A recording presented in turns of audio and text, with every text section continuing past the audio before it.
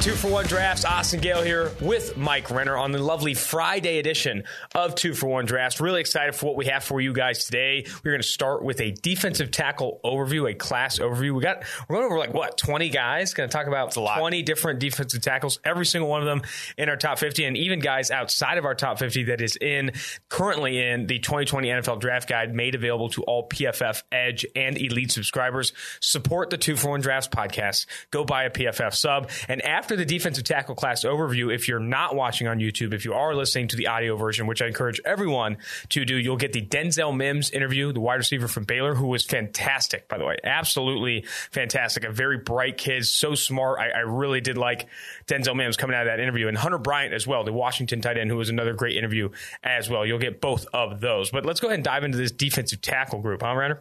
A little nicer things you had to say there about Mims and Bryant. Well, no, Mims just, I mean, you come out of some of these interviews and you're just kind of like blown away by how much this guy understands the game, how much he understands his position. He said it wasn't his athleticism, wasn't his contested catchability, all these things. He said, like, one of the major takeaways is that he just knows the game. He knows what every single person on each play is going to do. And it's like that. He's like, he takes like a quarterback's approach to every play in terms of having a game plan, knowing what others are doing, blocking appropriately, all these things. I think that's just smart players are good in the NFL. He's been a rocket ship in the pre-draft process. Sam Monson, wide receiver 3 for him. Oh my gosh! Drop the take. I don't know if I'm ready for that. But I mean, every single part of this process, the Senior Bowl, the combine, the interview process have been, green line just trending up for Denzel Mims. So I mean, I would not be surprised if he got drafted very high. Yeah, that's another example of no matter how high you are in a guy, someone else is just going to be having the take. We had that take with Connor Rogers at the combine. Yeah. I mean, if you haven't listened to that podcast, go back and listen to it. We're like, there's always a guy that loves a prospect more than you. It's just you will never love a guy as much as someone who has a number one under the board out there.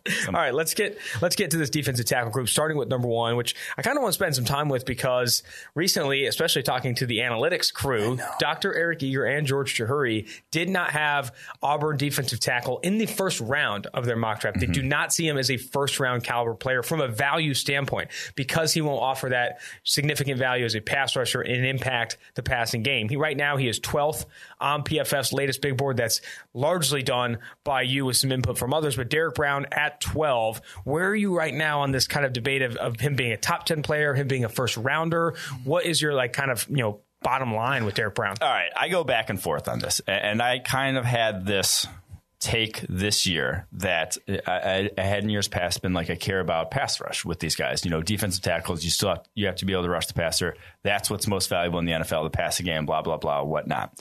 I've kind of changed my tune in recent years in terms of I think that guys who are elite in run defense and can offer something as a pass rusher, you don't have to be elite in that regard, but just like pocket pushing ability to where they can be on the field every down, I will draft a guy like that in the first round because of what it does to you schematically in terms of not having your linebackers be as worried about the run game. And when you have linebackers, when you have undersized defensive tackles and your linebackers are worried about getting kept clean, about having to defend the run game, then they're worse in coverage.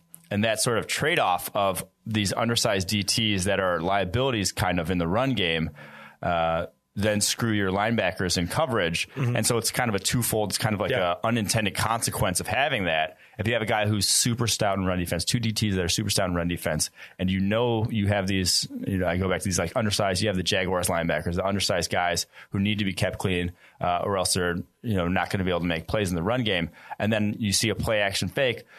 You're not coming straight downhill as a linebacker if you know that you don't have to. You don't have to still be able to make a play. You can not bite on that fake and then drop into coverage, and that helps you out more than that added increase in pass rush because there's not a lot of quote unquote needle movers in pass rush at the NFL level at defensive tackle. There were 8 guys last year who had pass rushing grades over 80. Oh wow! At the entire position. So there's just not a lot to go around. That means there's not going to be one every single draft. There's not going to be that guy.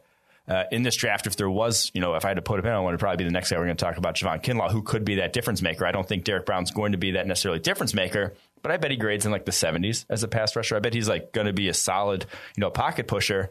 And at that point, I think you're still, with how elite he projects to as a run defender, I think you're still recruiting a lot of value. And the WAR even trends towards, at the defense tackle position, the guys who are better run defenders and making more plays in the run game because as long as teams are still running the football, stopping the run still has value. Yeah, I think to kind of pull that, I think anecdotally you're saying if you're undersized and or poor run defenders up front, yes, and you're also undersized at off-ball linebacker, it's going to have a negative effect on your run defense. You need to have some beef in the middle or some elite run defense up front. And it's going to have a negative effect on your pass coverage game. Because your linebackers have to play more downhill to account for the undersized up top. And I think anecdotally that makes sense. I think the logic makes sense. I'd be interested to see if there is data studies that could be done to kind of prove that theory and look at things like when you have poor run defenders up top or guys that can only one gap up top. How does that affect your coverage? How does that affect your run defense from your off ball linebackers? And then do it differently with guys who have really big beef up front. I think it's sound logic. Really big beef. Got to go to the showers to find that one out. But we'll talk to Eric and George. I've actually that last comment I think shouldn't go understated. I've seen guys like not the showers comment. I've seen guys like Lawrence Guy and other like kind of run first interior defensive linemen rank high in PFF WAR because they offer value on in some games 60% of plays. They offer value and sometimes over half the game. And then the other point that like when you are coming from behind as a defense, when you're down, are we in the showers again? Or? Jesus Christ! When you're in the third, fourth quarter and you're behind, what do you want? Do you want a pass rushing DT or do you want a run stuffing DT? Mm-hmm. You want the run stuff, because they're going to run. They're going to be running the football to come back. You want that. So that is it's another intricate problem that I'm not sure there's a great answer to, but we're trying. No, but I think to kind of sum it up, anecdotally, I really agree with what you said in terms of if you're undersized up front and force more pressure on your already undersized off-ball linebackers, because every team is trying to get more lighter at off-ball linebacker. You can't have the beef at linebacker because those guys are going to struggle in coverage more so. But does having similar lack of size up front negatively affect all phases of the off-ball linebackers play? I think it's interesting, an interesting conversation. All stemmed from, is Derek Brown this top 10, top first round pick? Right now, where are you comfortable taking Derek Brown? Let's get back to Derek Brown then. So probably not top 10, and especially in this class. Probably not around top 15 either, just because I think it's there's a lot of talent at a lot of valuable positions, tackle, wide receiver, cornerback in this draft class that I think if you're trying to win today's NFL, those positions are just always going to be more valuable. You got to lock down those positions. So I'd see probably in the 15 to 20 range, I could feel comfortable with Derek Brown. Yeah, and if you took him, I probably wouldn't argue with him because at the end of the day, I think he'll finish in the top 32 of this draft class in terms of wins above replacement added over the course of his rookie contract. Because I think he'll be good in run defense out the gate. Like he's the strongest DT in this class, has the length, has the all the skills you want.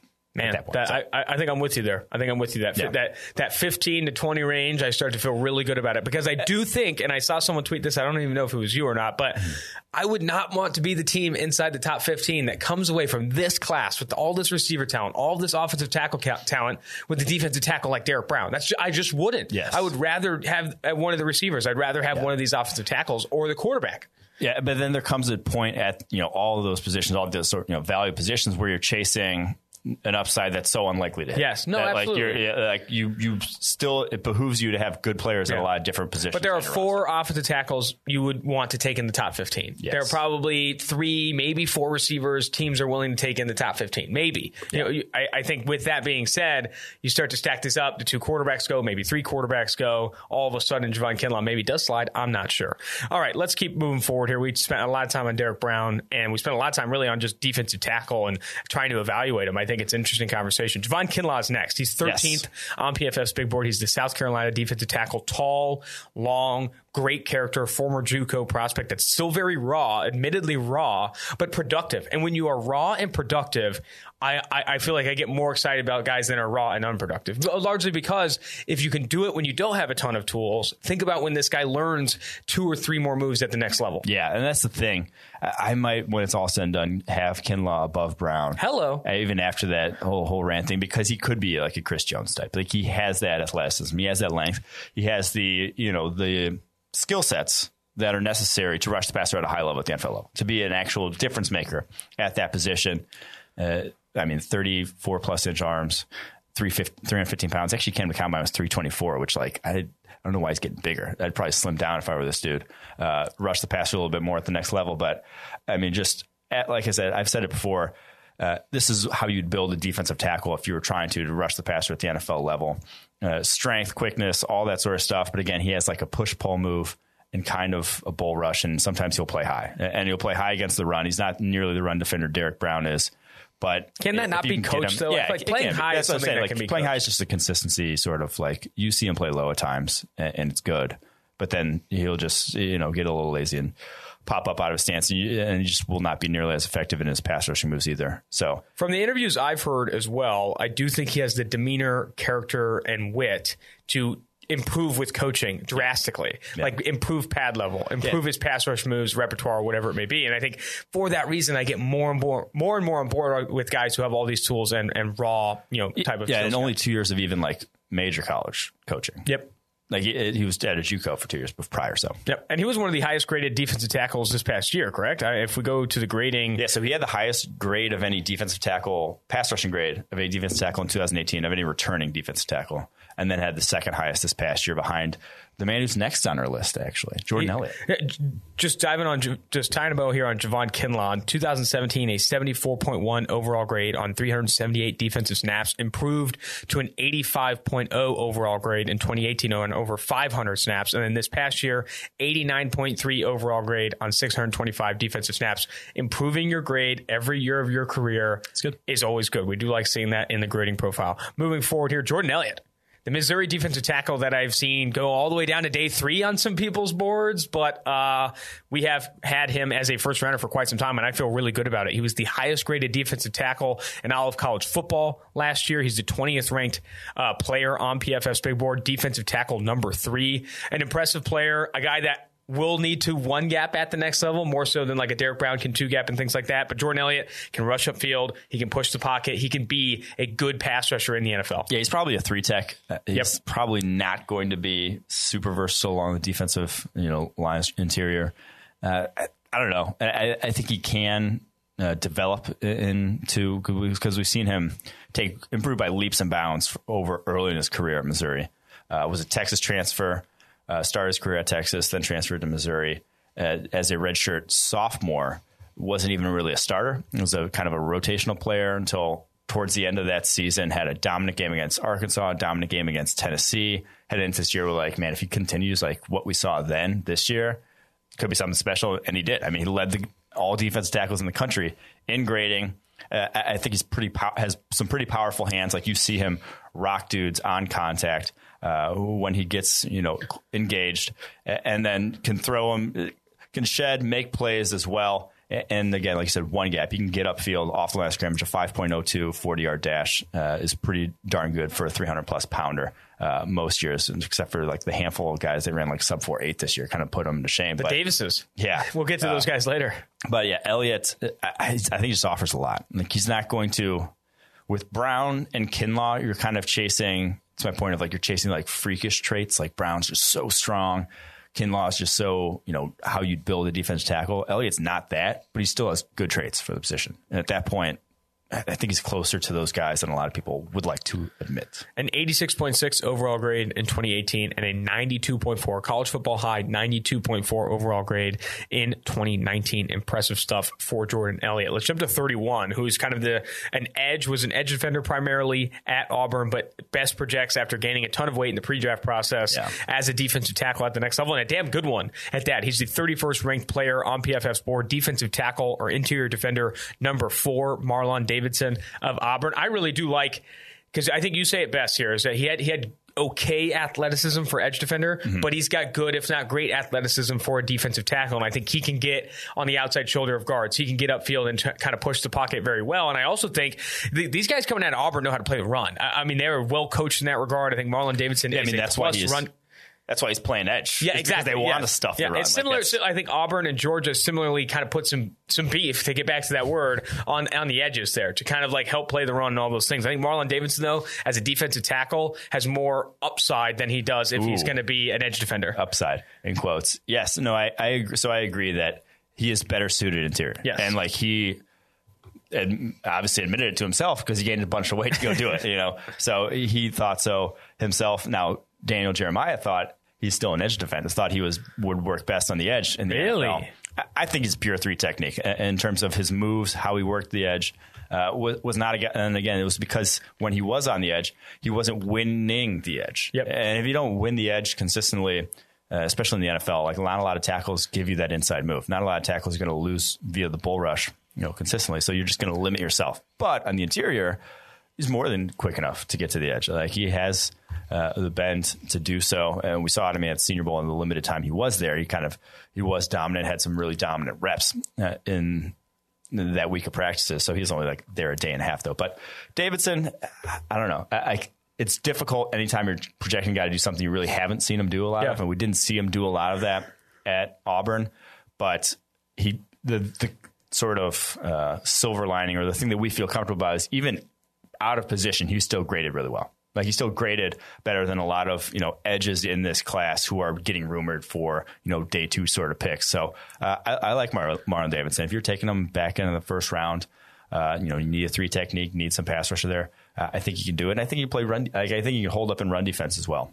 And he also had one of the better quotes of the entire combine. I'm going to read it to you. What I love most about the game is that I can literally go out there and hit a man consistently and pound him, and the police won't come. That has traditional GMs really chomping at the bit to get their hands on Marlon Davidson. I think I didn't see that. Hopefully he doesn't have any legal issues in the future. That one could that tweet will get tweet will get some retweets. Exactly. I get that, but I agree with a lot of what you said with Marlon Davidson. Let's jump to Justin Madubuike, the Texas A&M defensive tackle, 45th ranked player on PFF board. Yeah, let's throw him and Blacklock kind of together. So Ross Blacklock, the TCU defense tackle, is next on this board. Both guys, defensive tackle 5 and defensive tackle 6. Both guys athletically, probably the 2 most athletic defense tackles in the class in terms of all around, all encompassing, like what they can do. But both are sub 300 pounds. So these are the guys that kind of fit the mold of guys I would have loved in years past. They have all the pass rushing tools. They can do that. But run defense is the worry with both of them. You're almost going to have to schematically protect in terms of what they do at the next level in terms of run defense. If you're a one gapping team, if you're a team that likes to get upfield, you're going to like these guys. Like they can penetrate. Both of them have shown that consistently on their tape.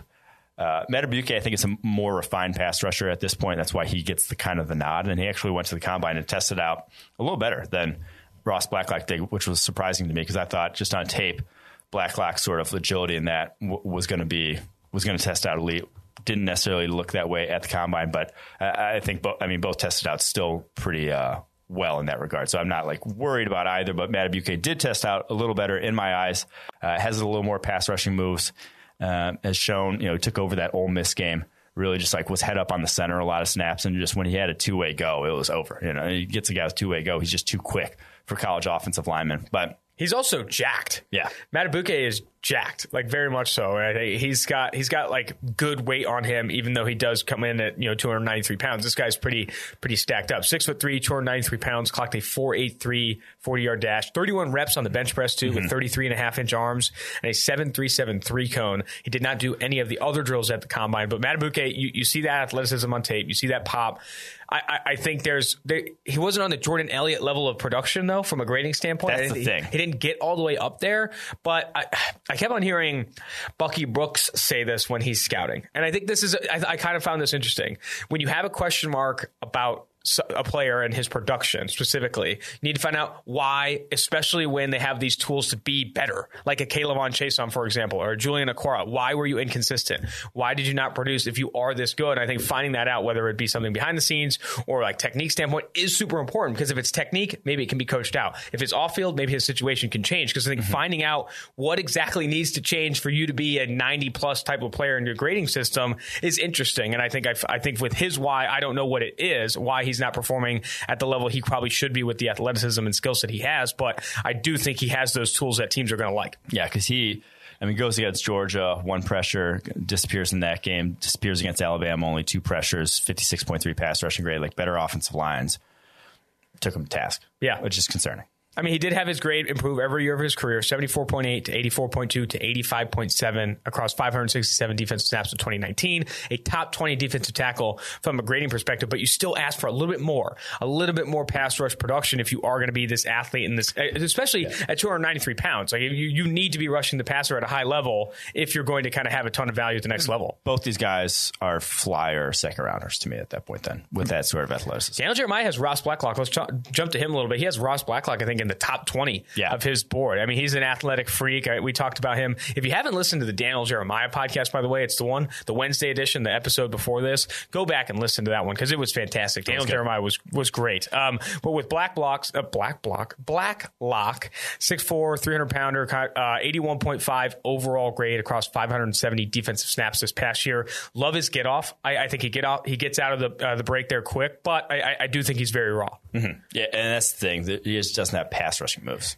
Like he has pretty much like zero. Like he is just a bull in a china shop when he's going after the QB. There's really no rhyme or reason to what he's throwing out, which they don't really teach it. Like we've heard, like TCU is not a pass rushing development sort of academy the way Ohio State is, the way Clemson is. Like they're not getting the best coaching there. So that it's almost encouraging. Like if he was coming out of this like Ohio State, we'd be way lower on this guy because we'd be like, why the hell why doesn't he look like any of the other Ohio State guys? But because he is raw, because he is coming from a program like TCU, you can almost forgive that and see.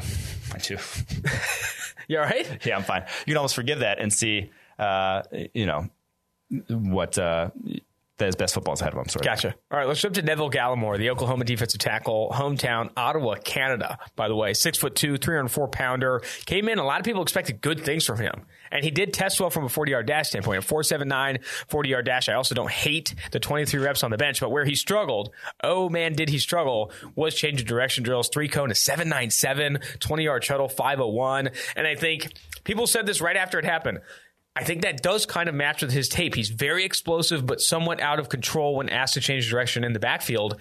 And I don't know. I think that's a big reason why he's not a top 5 defensive tackle on PFF board. I think explosive, yes, but in terms of having those finishing skill set with change of direction, bend, all those things, he does. I don't know if that's there. Yeah, I worry about Gallimore. The combine was really worrisome because those are bad numbers.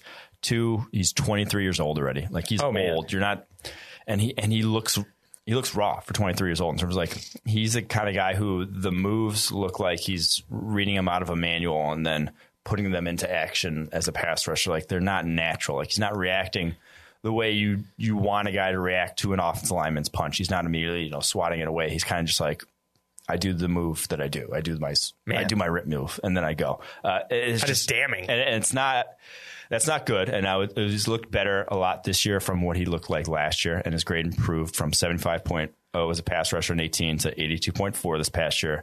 But with all that get off with his, sub 4.84, like he is explosive in a straight line. He should have been just murderous, against college offensive linemen. Being older than all these other college offensive linemen is facing, he should have been in the backfield every single play. You would think with that athleticism.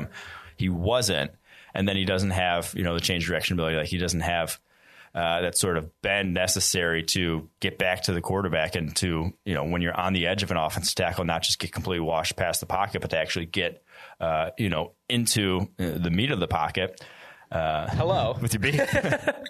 Jesus Christ. All right, keep it rolling. But that's why we're lower on. And he might even go lower even after that because I don't think that's a skill set that's ever going to change. I don't see that.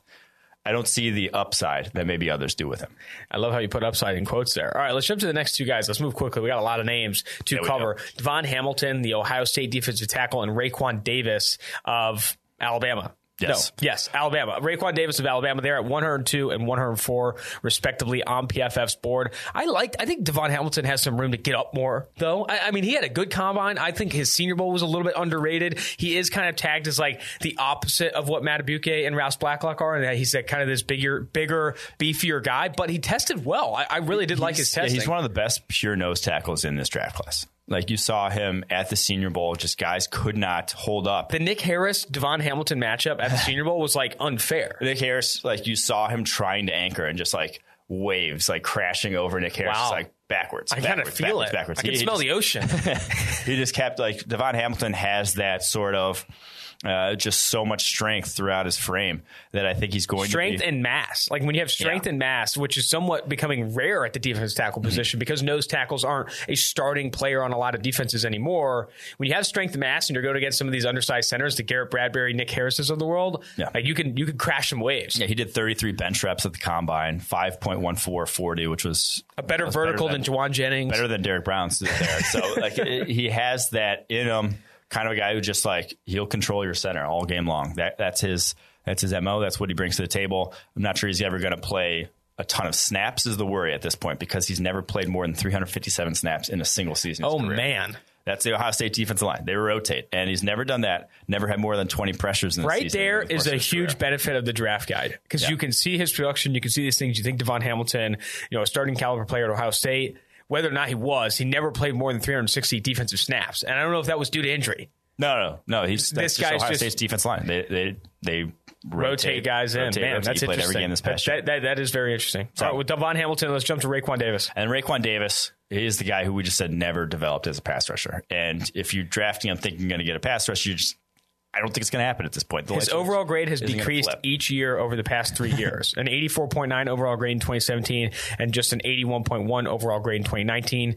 Dude's a monster, built like a monster, Frankenstein type of guy, but I don't see him being – he's like a – in terms of like what you're projecting production – like poor man's Derek Brown in terms of like he's not even going to pass rush in the 60 in the high 70s or anything along those lines. It's going to be 60s, but maybe he finds a way to get to an 80 plus run defense type of grade. Yeah, so he's 6'6", almost 34-inch arms, 11-inch hands. Like he feels he feels like 20 years ago he would have been coveted a lot more highly because everyone wanted that 3-4 defensive end. That's his build to a T. But he is not, two-gapping. You can two-gap your offensive tackle all day long, but he is not going to rush the passer. You're just not going to get any pass rush out of him. And I don't think he's versatile enough to where you can kick him in. Like he has to either play over the tackle or over the guard. You can't go inside. You can't put him at nose tackle. And at that point, a non-versatile run defender is just like you're going to be low on. But he played for Alabama, and he's big. I still think he should have come out like honestly last year because he would have been a higher draftee than he is. Yeah, wow, that's crazy. Do you think he goes on day 2 or is he a day 3 player? I'm saying how you view the NFL, how the NFL views him. I mean, Lance Zierlein had a super high grade on him. Really? Still. Yeah, like over a 7, which is starter somewhere early. Oh, so wow. I think he still goes maybe 3rd round. Man, that is incredible. All right, let's jump forward here. James Lynch, former Baylor edge defender, probably better projects as an interior defensive lineman at the next level. Very productive as well. Yeah. This guy had some pressure, high pressure count, if I remember correctly. Mm-hmm. He actually, high pressure count, he led the nation in pressure. There we go. That's what it was. He also led the nation. He had almost 500 pass rushing snaps this past year. The interesting thing with him, so 295 pounds. Rush pretty much, so they had 3 down linemen in Baylor's front. He would be, either like a 5 technique, he'd be outside the tackle, or literally, even wider on the majority of his snaps. But he had a much higher pass rushing grade off the edge than he did on the interior. So that's kind of concerning in terms of he has to play in the interior at the next level. 295 pounders are not going to be edge defenders in the NFL anymore just because, you run into a quarterback who runs the option, you're screwed with that guy. Like you can't have him tracking down Lamar Jackson in space. It's not ever going to happen. So you just have to be a little more athletic than he is on the edge. But the fact that he really on the interior when he was rushing the passer, it was night and day in terms of his grading. And if you want to find out the exact grade, you can go find it in the draft guide. Another interesting nugget there that you'll find. But he rushes better on the edge than he does in the interior, but has to play in the interior in the NFL. So I'm not exactly sure what to make of him, but he has athleticism, has the little short T-Rex arms, unfortunately. But there's a lot to like. Like he uses his hands really well, despite them not being that far away from his body. All right, let's lump the other Baylor kid in there too. I know you like Bravion Roy. You're a big fan of Bravion Roy. Arms. This was like the T-Rex D-line in all of college football. Bravion Roy, I think, had 30-inch arms. Didn't get a combine invite, unfortunately, but he got an invite to the Shrine game, and he lit up the one-on-ones of the Shrine game. If you want to go watch, it's actually awesome. He, with those little tiny arms, just can get into dudes and just once he gets on the edge of people, like he has like a little rip with those arms. I love how you're just tucking it in. Yeah, he probably has like it's like all wrist. Probably has the same length arms as I do. And no, he's a real nice rip move, but he kind of plays high for a nose tackle, which is a bad combination when projecting to the NFL. A high nose tackle. So I love him as a pass rusher in the nose tackle position, though. He might be my favorite of all of the pure nose tackles in terms of his pass even above Devon ability. Hamilton. Yes. Oh, man. I mean, this guy, he has some moves. He throws in that fat boy swim move. Any guy that throws in a fat boy swim move, I'm immediately like, I can get bored with a fat boy swim, but I mean, if you got a doggy paddle arm, I don't know how that swim's going to play in the NFL. All right, moving forward here, last two guys in the top 50. Then we're going to dive into some guys that are listed in the draft guide, but have not cracked PFF's top 50. You keep saying top 50. Top 150. I'm stupid. Top I think you said it like 5 times today. I agree. And I corrected you yesterday. You're like, I said top 50? What? Yeah, I suck. So in the top 150, these last two guys, Leki Fotu of Utah at 126 and McTelvin Agim at 128. So those are the last two defensive tackles in PFF's top 150. We're going to dive into some names in the draft guide outside of that, but let's start with Fotu. Big dude, didn't get a chance to play at the Senior Bowl. I would have really, really liked to see him at the Senior Bowl because at Utah, he was not asked a ton to kind of pin his ears back and blow up some offensive tackles against the pass. He was playing the run, and he played it very well, but I want to see, can you move this mountain of a man into a premier pass rusher? Because, I mean, he does have a lot of the tools that you like. That's the thing. He has kind of some like freakish traits to him. The USC game is absurd. Like he like eats people alive in that game. And I think if you saw more opportunities like he had in against USC, you'd be talking about Leki Fotu a bit higher right now. Massive dude, 6'5", 330, 34 and a quarter inch arms, 10 and 5/8 inch hands. Just everything about him is huge. And then he had a 5.15 40-yard dash, which like at that size is very, very good number. Mike dropped that, didn't he? No other drills? 21 bench reps, so no other drills after that, those two. But at Utah, a lot of what they asked him to do was kind of like grab guard center, right at the snap, get up, and then like run read, that sort of thing. He wasn't allowed to get into backfields and to press off the line of scrimmage. And you kind of saw actually more than 18, and he had a better pass rushing grade in 2018 than he did in 2019. I think he offers something in terms of just like, if you give him just a little more ability to fire off into offensive linemen quicker than he got at Utah, and not just standing up, because I actually didn't like him when he was like run reading. He got moved off the line of scrimmage far too easily, but he has explosiveness to him. He has like all the traits you want to play the run at the NFL level. It's just like it wasn't consistently there at Utah. For the defensive tackle position too, assignment can change drastically. Exactly. And like a changing assignment, legit, like what you're asked to do on each play. I'm not even necessarily talking about scheme, like where you play. I'm talking about legitimately what they want you to do on first, second, and third down. You be good can change at one drastically and bad at the other. Exactly. And I think with Utah, maybe misassigned, not misaligned. Huh? You like that? You like that? And that's why they lost against Oregon. Like they got their ass kicked in the run game. All right, 128. You said before the pod, he's like, dude, I'm an Agim fan. You like this guy? This dude. So I said, is it Agim? Agim? I'll look into it. You go. Agim, but Agim. Oh wow. McTelvin. Okay. Awesome first name, by the way. It's like Telvin, but then like if McDonald's had a Telvin. But McTelvin Agim. That was awful. All right, keep going. Myself. McTelvin Agim. He dominated the trying game even more so than Bravion Roy, who I just talked about. Absolutely the highest graded guy, defensive tackle there in the one-on-ones. Won 79% of his reps there. A lot of them from nose tackle. He's probably more of a versatile guy at the NFL level in terms of he's not just a nose tackle. He's probably more a guy who could play any defensive tackle alignment. But he tested out really well at the combine. Also, he's a former 5-star. Yeah, had a good grade at Utah this past season, 81.5 pass rushing grade. There's a lot to work with here. I don't know why. Like he's an interesting guy because he already has a lot of pass rushing moves. Like he would throw like 4 or 5 different moves in the course of one game. None of them were that great, but the fact that he's throwing, the fact that he's not going to one, tried and true over and over again, that he has far more than a guy like Javon Kinlaw does at his disposal already. So at 309 pounds, you're at a 498 at the combine. I did 27 reps. So this guy, like, there's a lot to like here. Truthfully, he might be a guy who found a board. Like the more I watch, the more I'm like, guy, he's just got to go up, because the fact that he's already, like I said, throwing that many moves, that he's capable of them, is interesting. Now they didn't lead to elite production, but they led to pretty good production. And Arkansas one of the things that is difficult to capture in the grading is opportunity. Arkansas was losing a lot of games this past year. He didn't have a lot of opportunity where he was like, I can pin my ears back and rush the passer here in the third, fourth quarter. They were getting, blown, the doors blown off him in a lot of games to where third and fourth quarter, he's only run stuffing. Like all he has to do is care about the run. So didn't get a chance to necessarily see exactly what he could do as a pass rusher, but when you saw at the Shrine game, it was pretty dominant. But the competition in the Shrine game did suck. So it was nowhere near the O-line talent that you saw at, the Senior Bowl. I want to go back and watch more of this guy's tape because I have a handful of things that I think is going to raise his stock after reading into his background a bit. Former 5-star that played a ton as a true freshman. His nickname in high school was Sosa, which I feel like is pretty fire. I do like that as a nickname. Man, and it's from Chief Keef, isn't it? Yeah, and it's a game. Oh, it is a game. It's a game. So McTelvin a game. McTelvin Sosa a game. Not a game. Practice. Oh, sorry. Oh, it's Allen Iverson. You're terrible. No. All right. Moving forward here. Let's run through these pretty quickly here. These are the names that we do have outside of PFF's top 150, but are in the 2020 NFL Draft Guide. Starting with Robert Windsor of Penn State. Yeah, and so he's the guy that I would have loved in years past. I'm like, man, this guy, he's got the ability to rush the passer. Like he has some moves, he's got some quickness, but he's like 285 pounds, and there's no way he holds up against the run in the NFL. No, he's just not going to play anything other than he's a DPR at the NFL level. You are designated pass rusher. He's just not going to be on the field anything other than a third and long. Mm-hmm.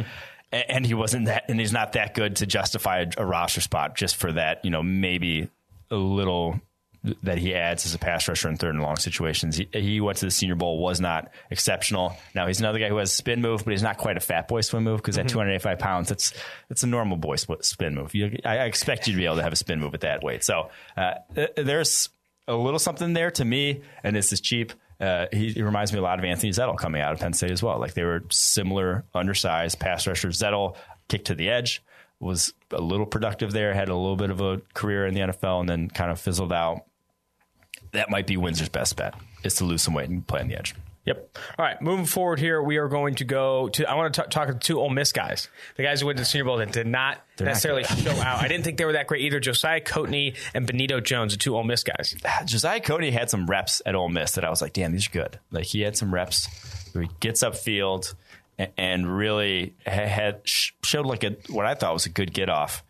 He goes to the combine and did not show a good get-off anymore. Benito, 5.21 40-yard dash, over 8 second shuttle, or excuse me, over 8 second 3 count. Over 8 second shuttle would be you fell and didn't even get back up. So he's just toast. Like that guy, there's not a lot to like about him. And then Benito Jones, nose tackle, he's a plugger. Like he holds up well against double teams. Just zero as a pass rusher, like beyond zero. Didn't win. I think he won one rep the whole week in the one-on-ones at Senior Bowl. The reason I grouped these two guys together is because the two Ole Miss guys at the Senior Bowl really, really struggled. They had a rough time. They did not do well in the one-on-ones. It was like an offensive. Any offensive lineman was just looking great against these guys. I will say. Moving to two other guys at the Senior Bowl: Jason Strobridge of UNC and Larry Murchison. Two other guys that were there at the Senior Bowl. I don't know what to do with Jason Strobridge, the UNC edge D tackle kind of guy. Yeah. Edge D tackle. He's 275 pounds, but he's like claiming to be a defensive tackle right now. And he did not look like he didn't look great against the run when he was, playing off the edge. Like I just worry about a role for this. There were a couple reps at the Senior Bowl where he looked good, but there was also that one where Josh Jones was playing guard and he buried him into the turf. Yeah. So like that's what you worry about when a guy is 275 playing on the interior, is that he gets absolutely swallowed up and you have a gaping hole for a running back to run through because this guy just like can't hold his gaps whatsoever. So, and another guy to where he's not, the pass rush he's going to add on the interior is not such that I'm going to, give him a roster spot there because he's just such a liability in the run game. So I don't know. I don't know what to do with him. I like Murchison a lot more. The NC State defensive tackle. I think he offers a more complete skill set on the interior. Another guy who kind of played out of position at NC State this past year in terms of he was playing a lot off the edge or outside of, kind of like what James Lynch was doing at Baylor, a lot of off the offensive tackles, outside shoulder. And he looked a little better at the Senior Bowl in terms of he looks more complete. It's still another guy to where there's not any one great thing he can hang his hat on, just kind of a solid all around. Like you draft him in the 5th round, and if he plays 300 snaps for you, you're not going to be too worried about it. Sort of guy. Okay. That's how I mean, that's where we're getting to right now. We're at the bottom of the barrel here. We're at the bottom of the barrel of the draft guide. 4 more names to bring up. Let's start with Raequan Williams and Rashard Lawrence of LSU and Raequan Williams, Michigan State defensive tackle. Yeah, Rashard Lawrence was a guy who people, as a sophomore back in 2017, he looked like there was something there. Like we were going to see some, he had a pass rushing grade around 70, which, in the SEC as a sophomore, you're kind of like, oh, that can improve in the upcoming years.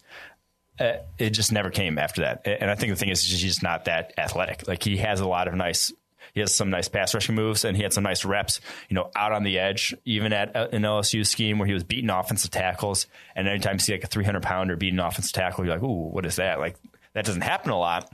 He's 34-inch arms, but he had an 8.03 cone. There's just not a lot of juice, not a lot of sort of like shake to his game. He's an older prospect too, isn't he? I think he's a little bit older. He's straight up, he is a senior, but I'm not sure his age, but he's just not, there's just the athleticism not quite there that is going to get you excited. And then the production was definitely not quite there. And with Raequan Williams, you are not a fan.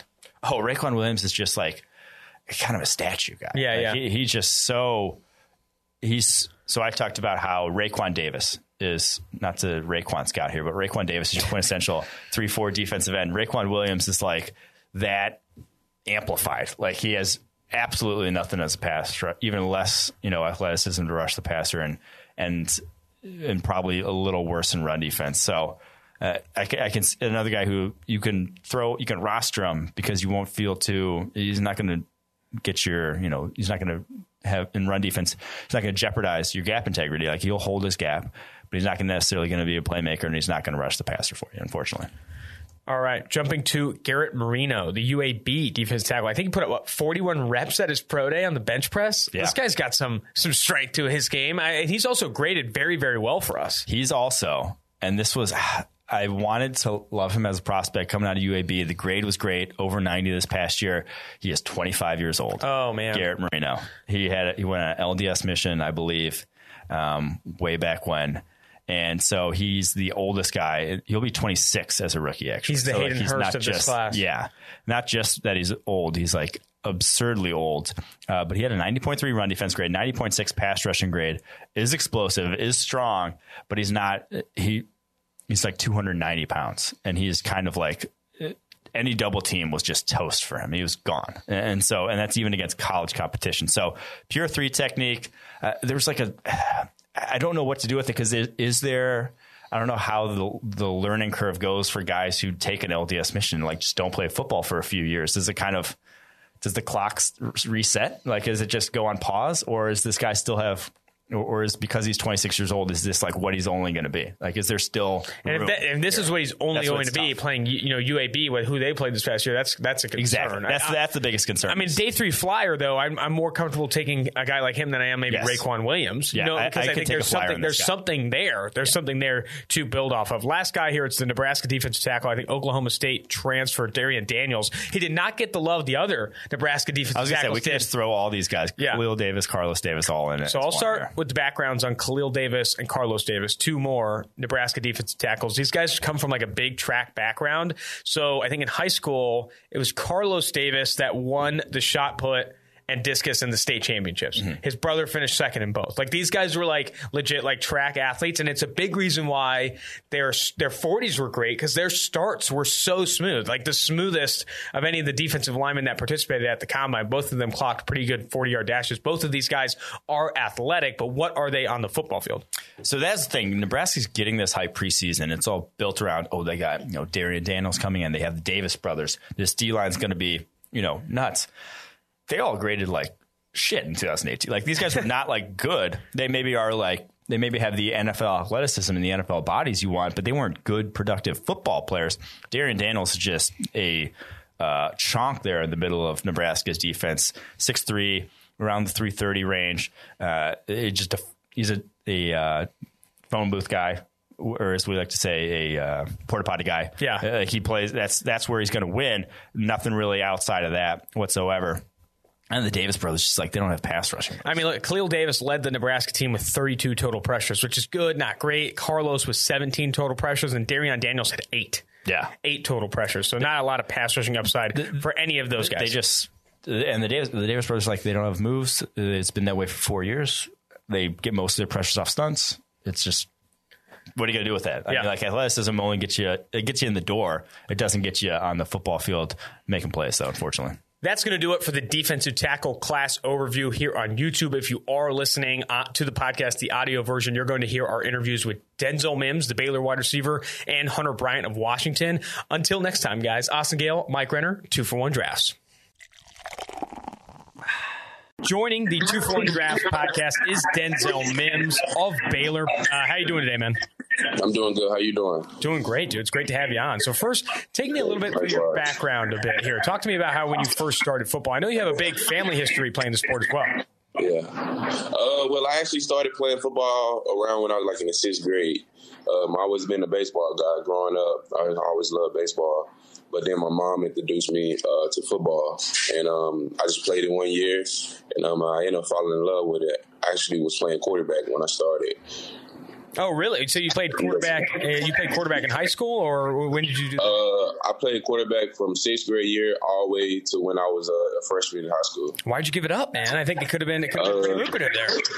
I mean, I think so too, but I wasn't able. Something weird happened. I wasn't able really just to throw the ball like I used to.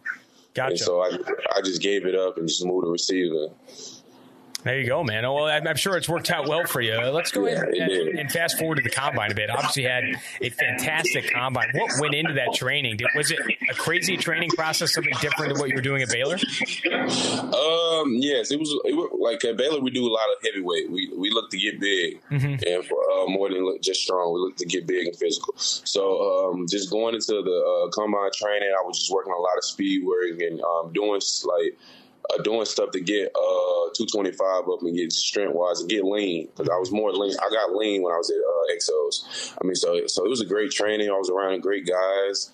And we worked our tails off every single day, 3 times a day. Nice, man. And you clocked a 6.66 3-cone, which I think everyone was impressed with. That change of direction, that bend, that really speaks to your athleticism. And also a 4.38 40-yard dash, which not a lot of people saw coming. I need to know, how important is the start for the 40-yard dash? Because I feel like if you nail the start from a technique standpoint, you're going to fly in the 40-yard dash. But if you can't get those first 10 yards right, it's very difficult to prove that you're fast. Yes, it's very important, because first, the start is really important. Like, you got to get out to get a good time. If you don't get out, then you got to have a crazy back 20 to get a fast time. And I mean, that's pretty much what you saw from DK Metcalf. Because he pretty much just raised up right after jump. But after that, she just shot off. I mean, so it's like you got to have a great start. And if you have a great start, you're gonna run a good time. When you were training, how much of the training is with the start? Are you doing a ton of that with the start and trying to master that? Well, we did starts. We worked on our starts every day, but we actually worked the 20 start Mondays and Fridays. So Mondays and Fridays when we actually worked on running in 20. Oh, okay. And another thing I wanted to ask you was, I think when you're training for the combine and all of those things, I think, is there a certain weight you wanted to get to? Were you building up to a weight, or were you trying to cut a little bit? Where were you there? Well, really though, I came. I pretty much stayed the same. I was like 205 when I got there, and I just gained a couple pounds. I lost all my fat, and I really just got lean, and I just gained a couple pounds. I was looking to get to 210. But when I had that Senior Bowl, I lost most of that weight at the Senior Bowl because it basically like we was in camp. Let's talk about the Senior Bowl. I think that's where you really took a huge step moving forward, rising up boards. A lot of people were talking highly of you after the Senior Bowl. What went into that week? How important do you think that week was for you? I feel like it was very important. I knew coming in, I was a mid-round guy. And I know my talent, and I know what I'm capable of doing, so I wanted to just show myself. And so I came out there, I was hungry, I wanted to be aggressive, and I just wanted to show them that I'm physical and I can do anything that you want me to do. I think with Baylor, something that gets brought up as well is that you're not asked to do a very diverse route tree at Baylor, but then you show up to the Senior Bowl and run a ton of different routes and really show out. Do you feel like your route running is one of your strengths?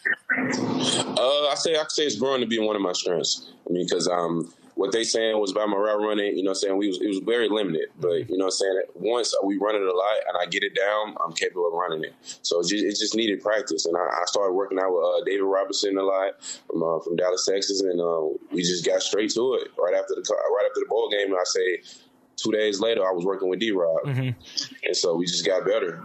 Well, what do you do? I think it's, people say, like, I need to improve as a route runner. Receivers say they need to improve as a route runner. What do you do to improve that? Is it feet? Is it in the weight room? Is it film? I would love to hear more about that. It's really feet and hips. Like, I mean, you got to have good hips and loose hips to run good routes. And so what we worked on, I get stretched a lot. I mean, and I do a lot of cone work and I do a lot of actual routes just to get it down. And we do film work on it. So we actually record it so we can see what I'm doing wrong in the route and just so I can learn from it. Let's talk more about film. In a given game week, how much film are you watching? Do you watch a lot of film on yourself? And when you are watching your opponent and when you're watching a specific cornerback you're going to go against, what do you look at on film during the week? Well, I watch probably like 30 minutes with a film on myself, and that's really just with the coach and the receiver group. And I say every day, really, I spend 30 minutes, me and the group, we spend 30 minutes and we watch the corners. And we spend one day watching first downs and second downs. And it's just about formations. And then we spend another day just doing third downs. And we do it from what they're doing from down and distance, and we trying to see what they plan. And we also want to see how they play on the first play of the game compared to the 30th play of the game. We just see how they switch it up. Gotcha. And I think, so how important do you think film preparation is, whether you're trying to improve your own skill set or opponent study? Do you value watching film and see it as a big part of the process? I mean, it is part of the process. It's always been part of the process because you got to see what they're doing. I mean, of course, they can switch it up and try to adjust things to your game, but you also want to be expected to for them to adjust to their strengths. I mean, because they're going to try to do everything they can to win. So if you just watch film and see how they lined up, you can just see if the safety off the hash, it's some type of cover two or type of two. So you just got to watch film to know all those things. Yeah. Do you watch film on any NFL players to kind of take stuff from their game? I watch film on NFL players. Like, we do it as a group. We watch all the different receivers every day. And so we just try to see how they play and see what they do great in the league. But it's one person I really watch is Michael Thomas. And I just admire his game. I love his game. And I just enjoy watching it. Special player in the NFL right now. Also a very well-paid player in the NFL right now after a big contract. I'd love to hear more about the feedback the teams gave you at the Combine or in this kind of interview process that you've done. What have they said that they really like about your game? Really contesting catches and blocking. And I'm a team player. I really know every position on the field. And so I know what to expect. I know what I want to do, and I have a game plan of each route. And so they just love that about me. And I pretty much interview well. And I just know my game. I know my stuff. And so that was happy about that. Got some confidence. I like that. You're interviewing well right now, so I appreciate it. I think something I want to get more specifics on, you say I have a game plan for every route. Can you get more specific with that? Maybe add some details to what goes into that game plan. Well, as far as the slant, like if he playing inside, I know that I can't get inside because I get inside, he's going to just push me all the way down to the linebackers or to the D-line. And so I want to get him running. I want to get him a 1-2, in and out, and just go. I mean, out in and just go. Run like 5-7 yards and then slap him by and break it flat. And then you catch the ball, you'll be open right in the hole. And if he outside leverage, I want to shuffle release outside, give him a 1-2, and get inside and get back vertical, and then lean on it and break it flat. I mean, just have a game plan of that because you never know what you expect. I mean, you never know. I can go back to my freshman year or my sophomore year. I didn't have that game plan. I was one of those guys that was just going and trying to get inside, even though he inside leverage and get pushed down to the linebacker. Yeah. I mean, and it hurt the team. It hurt the team. So I've seen that. In order for me to help the team, I got to know what to do, and I got to have a game plan of what I want to do in each route. Yeah, that's awesome, man. I've talked to a lot of pass rushers in this class, and they bring up a pre-snap game plan, like how they're going to attack the offensive tackle and things like that. I think for the receiver position, it's even more important to kind of come up and do a similar take that you had on the slant route there. In the Big 12, over the course of your career, who's one or two of the guys that were one of the hardest cornerbacks to go against in the Big 12? Well, it's really just one. It's Jeff Gladney. I mean, I've been playing him for 8 years. We played all through high school. Oh, wow. I mean, and it's always been a competition. And every time I play him, I enjoy playing him. I mean, because he always give me good work. You know what I'm saying? He humbles me a little bit. You know what I'm saying? It makes you rethink about your game and what you need to improve on, because he's a great corner. He's going to be a great corner in the league. Jeff Gladney, I talked to him a little bit at the Combine. He said he likes to talk a little trash, but doesn't do it a ton. I need to hear from you. How much trash is Jeff Gladney talking? No, he don't really talk. No, he pretty much like me. Like, you know what I'm saying? We just go out there and play. Like, you know what I'm saying? It be corners that try to talk noise, but I just look at them and I just walk away, because I don't want to get out of my game and worry about talking noise to you when I'm just here to play football. Awesome, man. Well, let's finish with this one. I think hearing from you, if you kind of had to tie a bow on it, what do you think really separates you from other receivers in this class? What are your key strengths? Something that really makes you a difference maker in the NFL? I'm gonna make plays. I'm gonna win a lot of 50-50 balls, and I'm gonna be one of those guys that I'm gonna block my tail off, and you can tell me go block this dude or that dude, no matter who. I'm gonna try to block him. And I'm not going to quit until I block them. There you go. Well, I really appreciate you coming on 2 for 1 Drafts podcast here, and I wish you the best of luck moving forward, Denzel. Thank you. Thanks, man. Have a good one. You too. Let's dive into your background a bit to start here. Talk to me about, obviously you played high school in Seattle, but what did you do to get into football? When did you first start getting into football? Yeah, I mean, I started playing football when I was 5 years old. Officially started. But I think since I was born, I always had a football in my hand. And that was just kind of a part of who I was, like, from the moment I was on this earth. So I started playing officially when I was 5. Started, training for it when I was 6. I would work out and run in the off season when I was 6 years old. And really just kind of going from there, I always wanted to be in the NFL. That's always been my lifelong goal, is to finally get to the league and play professionally. So growing up, that's kind of my main focus. I played a lot of basketball too growing up. Just when I was getting bored, I would go out and hoop. And so I kind of fell in love with basketball as well, but football is always my main focus. And then, decided to stay home in Washington, really just because my relationship with the coaching staff was on another level from everyone else. I love USC, I love Oklahoma, but the relationship I had with the tight ends coach, specifically being Coach Pow at UW, was ultimately the reason why I ended up going there. And then, I think I had a decent career there. Definitely injuries were something I had to deal with and get through and learn from. But I think I grew a lot from that whole time, just spending off the field. So that's really the first time in my life that I had to take time off the field. And it was kind of forced on me, but I think it ended up being really good for me. And then, overall, that was a great experience too. Yeah.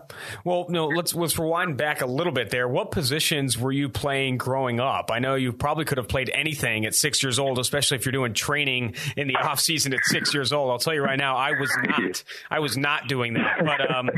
But what positions were you playing early on? I'm sure it wasn't always tight end. No, I actually played running back up until my sophomore year in high school. So from 5 years old until I think 16, I was playing running back, and I was in the backfield. And I'd be watching film of Walter Payton and Eric Dickerson and old heads like that, and kind of emulate my game after that. Mm-hmm. And then, really once I got to high school, moved to receiver my sophomore year. Then I was playing out at X, out wide. And so I had a lot of fun there and kind of learned how to get off the line against corners and kind of play different people on the field. And then, transition to college, that's when I went to switch to tight end, actually. Nice, man. Well, let's get back. I want to talk about your combine. I appreciate you diving a little bit into, how you went to Washington, obviously Seattle guy, but let's get into this combine here. Came in at 6'2", 248 pounds. Let's start there. At Washington, you were listed, I think, under 240 pounds for some of the games that you were there. Did you have to bulk up to get to 248? What went into that number? No, actually, I just ate really good. I ate really healthy. And at UW, I would try to eat healthy, but I didn't really have the funds to really do that consistently. Mm-hmm. And so during my little off-season training prep, I had really 4 meals a day that were really healthy, really just good for my body, and just kind of cleaned my whole system out. Made it so really the only thing in my body was helping it. And ran out of fat, didn't have a lot of fat, which is kind of a good weight for me, I think. Nice. And what weight did you play on in your last year at Washington? Really, it fluctuated anywhere between 235 and like 240. Okay. Just in that area. What was your, give me the fast food. What's your like junk food addiction there you had at Washington? You said you're eating bad. I needed to know what you were diving into. I use those for sure. The fried chicken there was incredible. Nice, man. Incredible. I do love fried chicken. I can get on board with that. So 248 pounds, a good weight for an NFL tight end. You came in, ran a 4.74 40-yard dash, 32.5-inch vertical, 115-inch broad. How do you feel like you did in those 3 drills right there, those explosive drills? I do think a lot of weight and a lot of value gets placed in those drills. Were those good numbers for you? Did you get better? Were you better in testing before that? Where did you feel like you landed there? Yeah, I mean, I'm not particularly happy with those numbers. I expected a lot more of myself, and I've put up better numbers than that in the past, and so definitely not happy. But I think everything happens for a reason, and I definitely think like going into the on-field drills, I think I was really successful in those.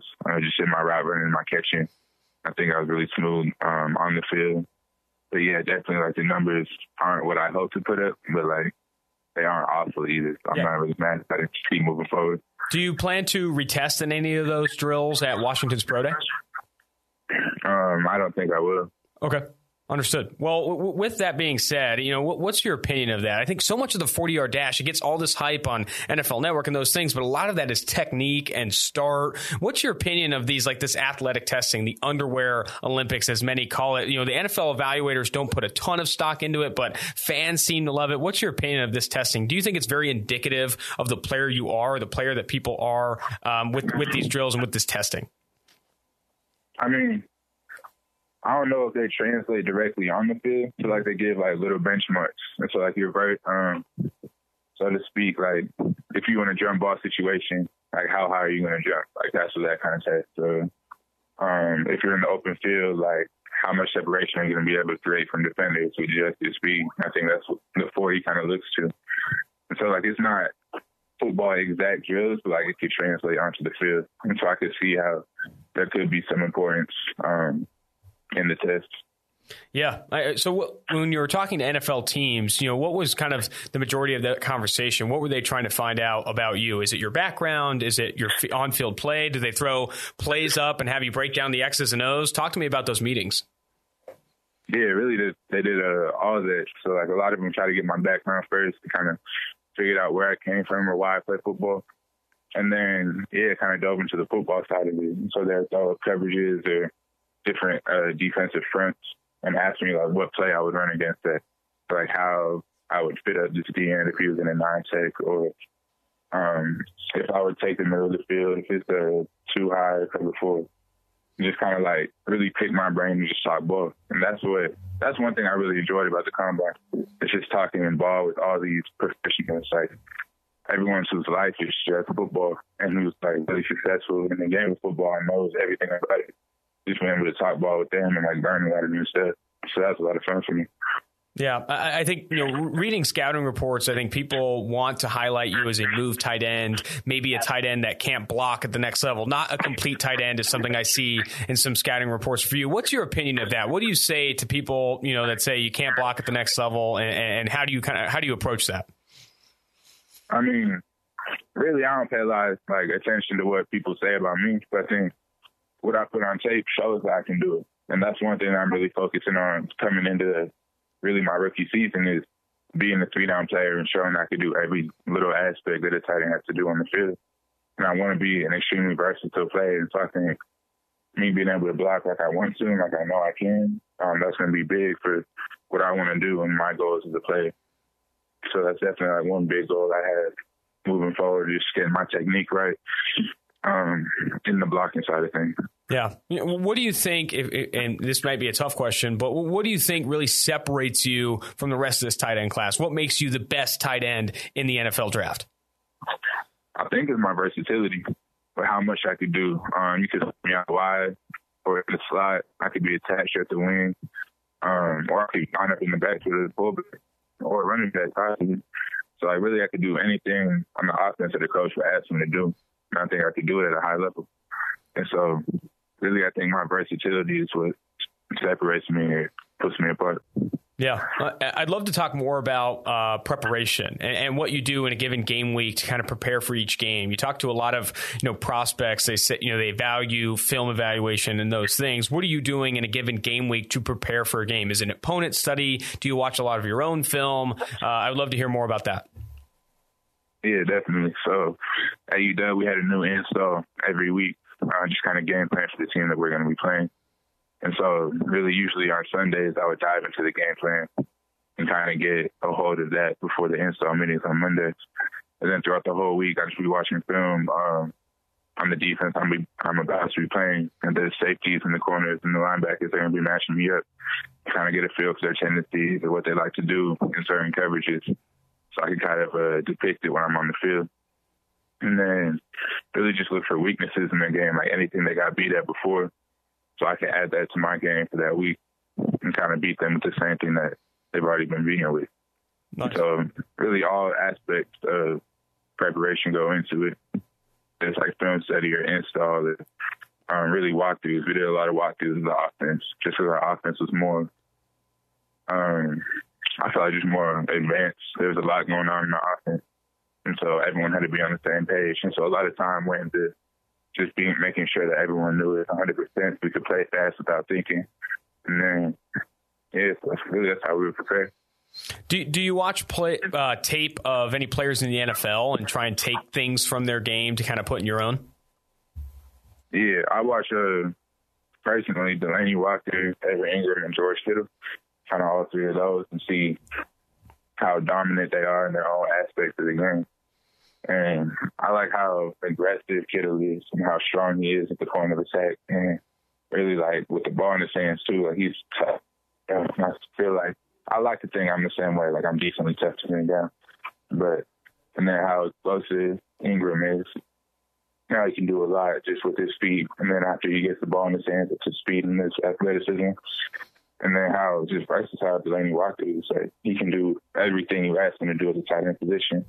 And we're the same size. And so I take a lot of pride just watching him and learning how he does it, because really he's an excellent player. He's a great player. So just watching all of them.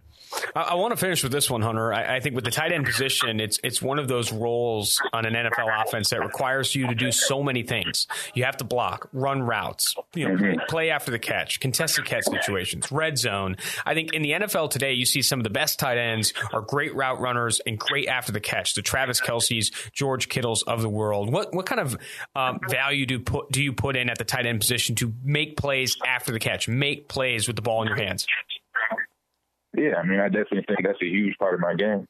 And I think playing running back since I was 5 years old really helps me with that. It's like when I'm in the open field with the ball, like it feels natural to me. Like I love making people miss. I love breaking tackles, stiff arming catch. Like when I have the ball in my hands in the open field, I think that's one of the biggest parts of my game. That's what I can do after the catch. And so really like moving into the NFL, like I'm excited to keep that moving and keep moving with that, and really just keep being explosive with the ball in my hands. Well, I really appreciate you coming on the 2 for 1 Drafts podcast. You are a fantastic individual, and I really do wish you the best of luck moving forward. I hope you do become the best tight end in the NFL draft. Like I said, best of luck moving forward, Hunter.